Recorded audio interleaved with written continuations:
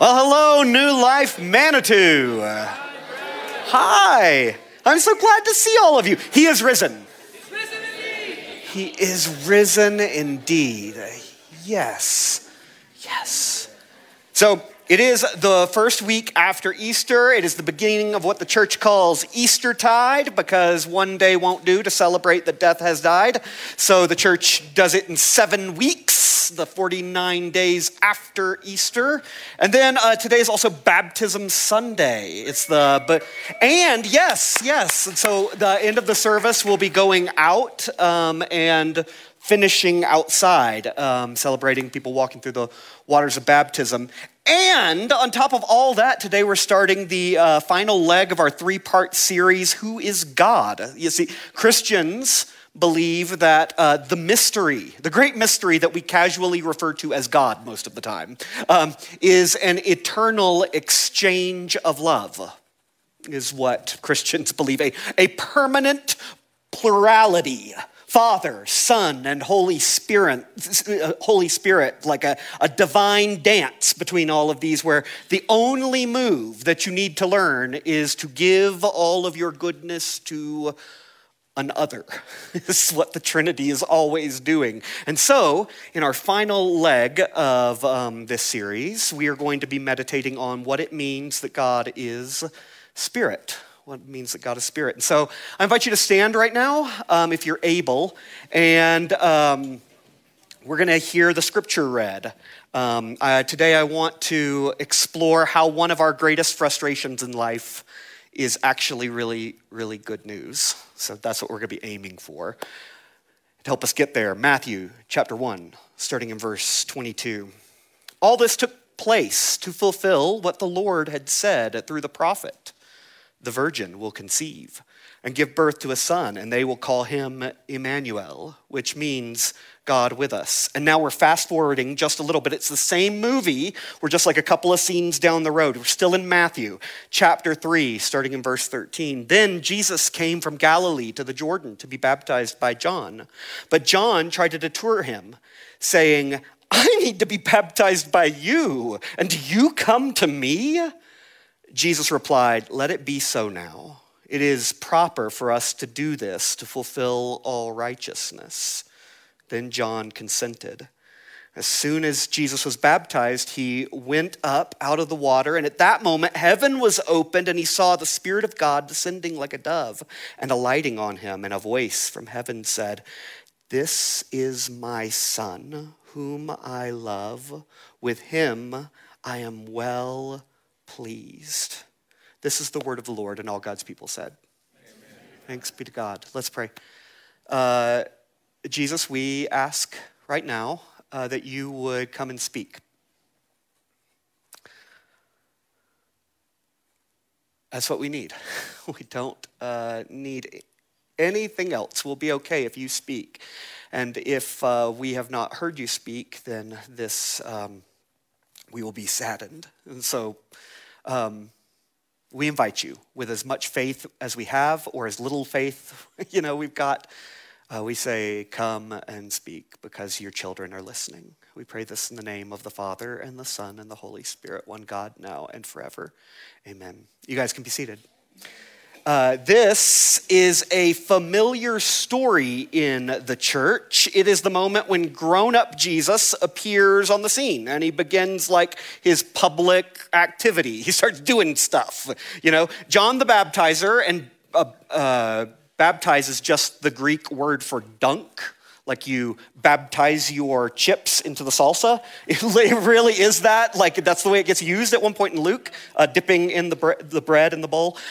John the Dunker is at the Jordan River it's about 20 miles east of Jerusalem, and he's dunking hundreds and hundreds of Jewish people under the Jordan River's waters. And this would be like us hearing on the news later today that there were hundreds of people gathering near Boston Harbor and throwing truckloads of tea into the water. It would be like, whoa, wait a sec, that's a weird thing to do, number one. But number two, like, that's a really symbolic thing to do. Like, that's, you're going back to a place where the Boston Tea Party is what it's called. I guess it's a party because it's like throwing somebody in a pool, I guess. You know, anytime you're throwing something in water, I guess it qualifies as a party. But it looks like they're going to restart the country if we heard that on the news later today. They're passing through the Jordan River. That, after all, is like it's a pinnacle moment at Israel's story. It's before invading armies, before the whole thing fell apart, before prophets were telling the nation to repent, before you had corrupt kings on the scene, before any of that in Israel's story. It's just a rescued people. Glad that their families are out of Egypt and they're going to be God's people. And so in the early decades of the first century, this is history, by the way, we're not in Bible land, documented outside of the Bible, in the first decades of the first century, a renewal movement of Jewish people was going back to the Jordan River and saying, like, we want to restart, we want to reboot. We're like confessing that our lives are a mess. We're confessing that the nation is a mess, and we want to be God's people brand new. And John is dunking them in, and they're coming out of the Jordan, and they've been washed as well. They've been cleansed. They passed through the waters of chaos, the waters of death, and they are like Israel before them. They got a fresh new start ahead of them. It is into this moment, this movement that walks Emmanuel. God with us is what Matthew tells us at the beginning of his story. God with us sees all of these people at the water's edge, and he slips off his sandals, and he wades into the water, and he joins the company of repenting sinners. John the Dunker feels the same thing that we do at this moment. He's like, wait. Like, Emmanuel, God doesn't need to repent. What are you doing down here in the waters like that? Jesus, you don't need to do this. Like, you shouldn't be doing this. You've got nothing to repent from. But Jesus insists. He says, this is the way that we will fulfill all righteousness. That you could translate that another way. You could say, like, it's the way we're going to fill up everything being made right. If you want to think of it like righteousness is one of those words that just like white noise or something. Everything's going to be made right somehow through this. It really is the right thing to do, says Jesus. And so last week, Good Friday, we remembered that God joins us in our death, and then he resurrects. But today, I want us to see that God actually joins us not just in our death, he joins us in our repentance.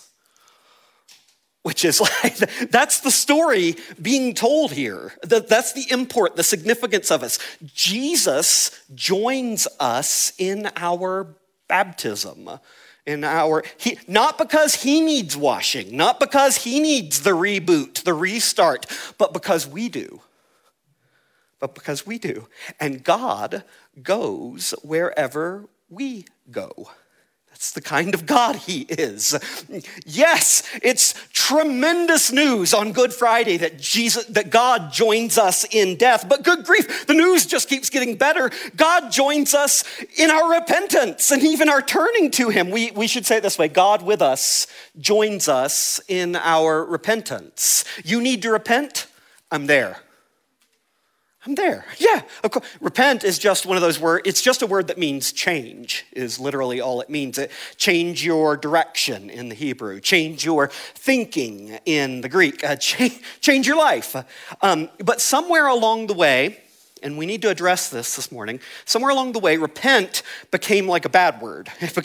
Many of us have heard someone, I'm being for real here, we've heard people, like a pastor, somebody with a bullhorn on a street corner somewhere, we've heard somebody use the word repent, and we have understood the message to be something like, you need to repent or else. Right? I'm not making this up, right? You need to repent or else, and you can fill in the blanks with however that, there are lots of versions of it, but they all boil down, I think, to this. You need to repent or else God won't love you. That's like somewhere like, and I get that the conversation could be nuanced or whatever, but at the heart of it, you're not going to be experiencing, God is not going to be loving you. Can I tell you right now, from the depths of my soul, and with the breadth of Scripture and the Christian tradition marshaled behind me, that is a lie from hell. It's a lie from hell. God already loves you. And God loves you, God loves you, God loves you. God can't stop, won't stop loving you. I know that made you feel uncomfortable when I say can't stop loving you, but to stop loving any of us, even the worst of us, would be to deny God's own very nature, is what it would be. It would be like describing a water that has stopped being wet. Water is wet. That's just what it is. God is love. That's what God does, because that's who God is. Endless, eternal, dancing love. I pray with my girls every single night that we take turns putting each of them to bed. And we end our prayer something like this. We love you, Jesus. We love you. I thank you that you always, always, always love us. That's like the ratio. We love you, but my God, I thank you that you always, always, always love us. I want them to grow up knowing that God goes wherever we go. And God loves us wherever we are at. And yes, there are plenty of things to repent of. And yes, they need to change. And yes, I need to change. A lot. There's a lot of repentance to go around there are lots of deaths that we need to die so that life can flourish. But none of that repentance makes God love us at all. God is actually the one pulling us into change. And he's behind us, pushing us into change. He's pulling us out of death, setting our feet on solid ground of life, not life that's gonna fall apart, but real. God is not just the finish line that we're headed to. God's also the gas in the tank. And frequently we're asking Jesus to take the wheel too, So it's somewhere along the way, hear me. We see all of this in Jesus' baptism. In the fact that Jesus even got baptized in the first place. God becomes human and joins us in the waters of repentance. That's how much God is with us. This is the moment that we start to realize that Jesus is sharing everything with us. God climbs into a watery grave with us so that we can climb out of the grave with him. And by his power, by going into the water, Jesus is saying, I am your brother. And we are in this together. Everything that I've got is actually yours now. In fact, that's what we need to say right now. Everything true about Jesus is actually true about us. Paul puts it this way in Galatians 4. He says, when the set time had fully come, God sent his son, born of a woman, born under the law, to redeem those under the law, that we might receive adoption to sonship. That's boys and girls are getting adopted into Jesus, into the son, the sonship of because you are his son, God sent the spirit of his son into our hearts, plural, the spirit who calls out, Abba, Abba, Father. So you are no longer a slave, but God's child. And since you are his child, God has made you also an heir. We need to say this morning, and I hope we can hear this, that what is true about Jesus by nature is true about you by grace. What's true about Jesus by nature is actually true about you.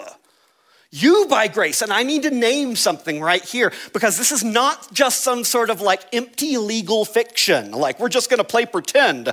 Sometimes you, well-meaning pastors, I've heard this, even recently, pastors will sometimes say that when the Father sees us, he doesn't see any of your failures, Brett, any of your rebelliousness, any of your brokenness.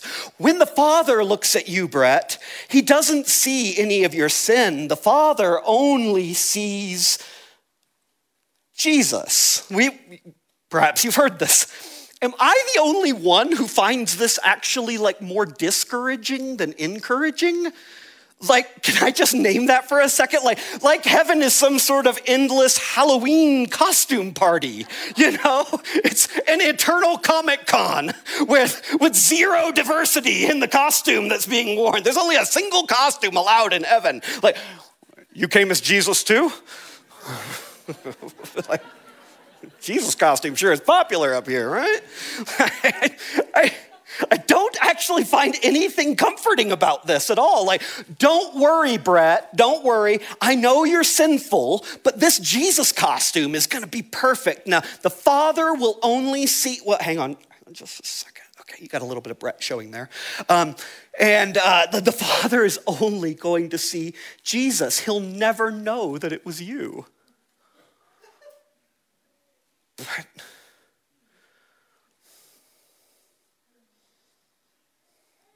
that's what I want. I don't want God to see Jesus. I know Jesus is okay. He's Jesus. I want God to see me. It's me that's broken. When people say the Father only sees Jesus, what I actually hear is that the Father will never see you. And that doesn't sound like good news. That doesn't sound like gospel to me. And the good news is that's not the gospel. That's not what is true about Jesus by nature is true about you by grace. You, not just Jesus. You are my child. You are my daughter, whom I love. You are my son. In you I am well pleased. I'm proud of you. You are safe in my hands. You are strong for the path ahead. You matter so much. You are invited to the party, and please come as yourself. Come as yourself. I want you there because I hope you'll believe it. God is saying to us, I'm making you alive. I'm making you more loving and generous and courageous and joyful and self-controlled and patient and loyal and sacrificing and selfless. I'm making you more like Jesus, and that actually means that I'm making you more like you. Like your true self. It's not just Jesus that I'm crazy about, guys, is what the Father is saying to us. I'm crazy about you in the exact same way that I'm crazy about Jesus. Yes, I love Jesus, but not just Jesus. I love you too. And it's actually God's love for us that's actually the source of our biggest frustration right here. This is actually one of the greatest frustrations in our lives, is that God loves us and not just Jesus. Because our greatest frustration, I think, someone can dispute, come find me afterwards if you disagree with this, but I think for most of us, one of our greatest frustrations is that we look around the world and we cannot sense God as much as we would like to. Am I wrong there? Like I cannot count the number of times that I've looked around and wished that the presence of God was more obvious. You know what I mean? Even if you don't know that it's God that you're aching for, we often look around this world and we're like, man, I wish there was more love, joy, generosity, rest, peace, truth, beauty, kindness, justice. What we're longing for is more God. That's what we're longing for. It's like I've got this thing, and like you've got this thing deep within us that's crying out for more life, more God. And this is what's been helping me with that ache within me. I've been practicing in these moments of looking around the world and saying, man, I wish there was more God around me. I've been trying to recognize that my ache for more God actually is God. Your ache for God is the presence of God. That's a very comforting thought. If you the thing crying out in us, Abba, Father. It's like Papa, Abba, Abba, be closer, be more. It's God within us calling out. I get it. It's frustrating. I get it. That's God. Yeah, it's gentle and humble and quiet. It's the presence of the Spirit. And that's really comforting because I know that my ache is real. I don't know God is real all of the time. I'm more certain about Jesus of Nazareth than I am anything else in my life. But even that I don't know is always there, God. But I know my ache is there all the time. I'm aching for more God. And Paul is very comforting. That is God. That is a very comforting thought because I am painfully aware a lot of times of what feels like God's absence. But my heart will cry out, God, where are you? But if the cry of Abba is from the Spirit, then what feels like the absence of God is actually the presence of God. I'm going to say that again because I know this is trippy, and I'm afraid it might not be landing. In your heart, you are longing for God, and it feels like an absence, like you're longing for more. Paul says that the cry deep in our heart, crying out for this, is the presence of God. It's something it's not pushy, it's not overpowering. I get that. But it feels like something that we could ignore or overlook or misunderstand or even rage against. That's because we can. We can. It's just so quiet and so gentle and so unimposing and so unimpressive. Like God rides in on a donkey and I want a war horse. That's the frustration of every generation of disciples. I want God coming in conquering, and he's just quiet. I would love, can I just speak real for just a second? I would love to just roll in the heavenly tanks and just carpet bomb the whole thing with whatever kind of heavenly pixie does, whatever. And do you just wish that God would just take away our freedom? Just take away our freedom. It doesn't seem quite worth it. Whatever's going on in the world, just hit the big red button, abort every single choice ever, and just make everything good, right? This is I'm not wrong that this is what we feel a lot of times. Like, let your kingdom come, your will be done, like right now. And push us out of the way, push me out of the way, I'm okay with that. And make the world good. That's our giant frustration. Sometimes I'll hear the question like, if God can do anything, why doesn't he just like do the Thanos snap? Why doesn't he just snap those giant heavenly fingers and move this thing on to the finished final product, right? The thing is, God is not making products. God is making children. Children take time. Like, a robot can be made quickly. So Elon Musk tells me, we're on a first name base. A Lego set can be made quickly. A Hot Pocket can be made quickly. Are Hot Pockets still a thing? Does anyone know? Anyone had a Hot Pocket? Yeah, Danae, they're a thing. But as a parent of a 5-year-old and a 6-year-old, let me tell you, children take time. Like the great theologian George MacDonald once said on exactly this topic, he said, all things are possible with God, but all things are not easy. It's possible for God to create beings that are not God, but choose God.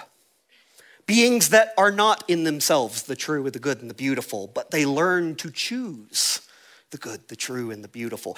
It's possible to do that, and evidently, we are living in exactly what that looks like, what the process looks like. It's not easy.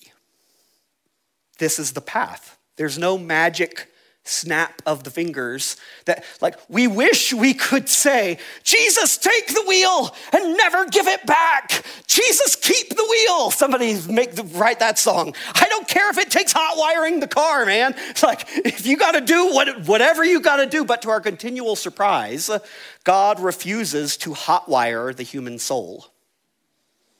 Jesus just keeps handing back the wheel to us in the same way that I hand back the toothbrush to my girls. In our house, we brush our teeth.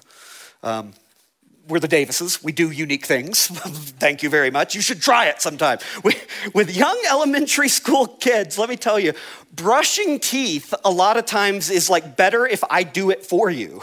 You know what I mean? Like it will actually last the 2 minutes that it's supposed to, and I will actually get all of the teeth, and we'll get all of the sides of the teeth, and then there's no toothpaste slop all over the counter, and how'd it get on the ceiling? You know, what's happening? But we all know what's not happening when I brush the teeth for them. They're not learning to brush.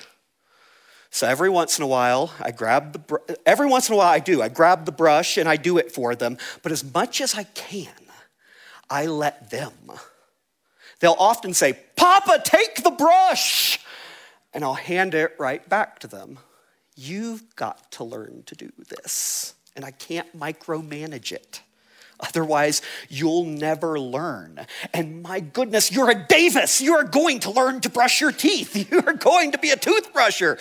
It just takes time. Going back to the car for just a moment, God, he won't hotwire the car.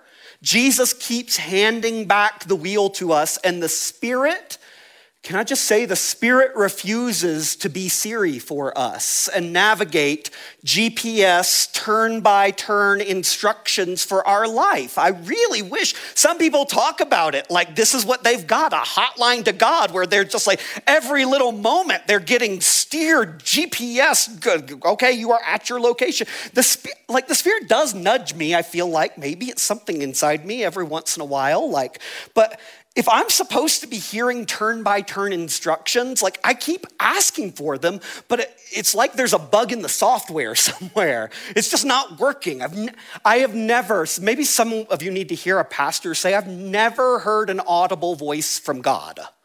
Never heard that, and that really frustrates me because I would really like to hear it. I don't know what he sounds like. The Spirit feels less like listening to Siri with our ears, and it feels more like, in my experience, it feels more like feeling the wind, like sensing a breeze somewhere, somehow, like something inside me that seems to say, like, hey, Brett, pay attention right now. This is an opportunity to love, to go. And I'm not going to do it for you. No. You're going to grow up. You're going to do it. You're even going to make the decision to do it. Like the lack of turn-by-turn instructions, it's not a bug.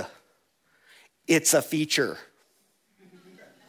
Like, if we're going to grow up to become what God says we are, children, it's not just Jesus who learns obedience by what he suffered.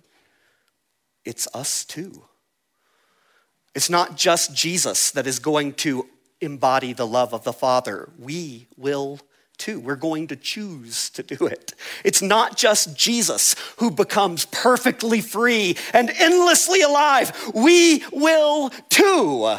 And as we enter into this final stretch of sermons, maybe we should just start with this working definition of the Spirit. The Spirit is God's invisible, immediate presence growing us up after Jesus. He's invisible. You can't see him. Get that? That's a feature, not a bug. Like, it's impossible to learn anything if you're being micromanaged. Invisible, immediate, like always with us, like the way that water is always with a fish. Immediate and growing us up. It takes time. It takes time to grow up. We grow up after Jesus. Like, that's the direction the breeze is always blowing. It's always blowing in a Jesus-ly direction. North by North Jesus is the way it's blowing.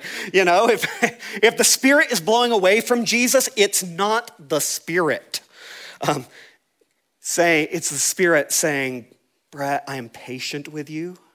I have joined you in your brokenness, and I am joining you in your repentance too. I'm always with you in your darkness, in your pain, in your confusion and doubt, in your where are you, my God, even in your sin, in your sickness, even in your death, God says, I am there. And so, friends, as we begin this series on the Spirit, and as we watch the waters of baptism, realize that this is a God who is with us and for us. Keep looking at Jesus. That's the way it's blowing. Keep watching for the opportunities where you feel like, I don't even sense the wind blowing right now. I don't sense God at all, because that moment actually is a moment, the moment when the air feels still, that's probably a moment where God is growing you up to make you the child you were always made to be. And so, Jesus, we are grateful that you are in the waters of baptism with us, that the Spirit alights on us with you. You share that with us, and you say that we are your brothers and your sisters. Everything you have, we have. We're grateful. We're overwhelmed. So often we feel like the hiddenness of God is just, it can feel crushing sometimes. We ask that you would grow us up. Grow us up after you. Make us like you in the ways that you could never do by micromanaging our lives. For my brothers and sisters who are in tremendous pain this morning, who feel like, oh my goodness, like I just wish God would roll in the tanks and override this entire thing. I ask, Spirit, be present in their lives, hold their hands, make them aware of your presence in a way that you never have before, and form them into the image of Jesus. through it. We ask and we pray these things in his holy name. Amen and amen.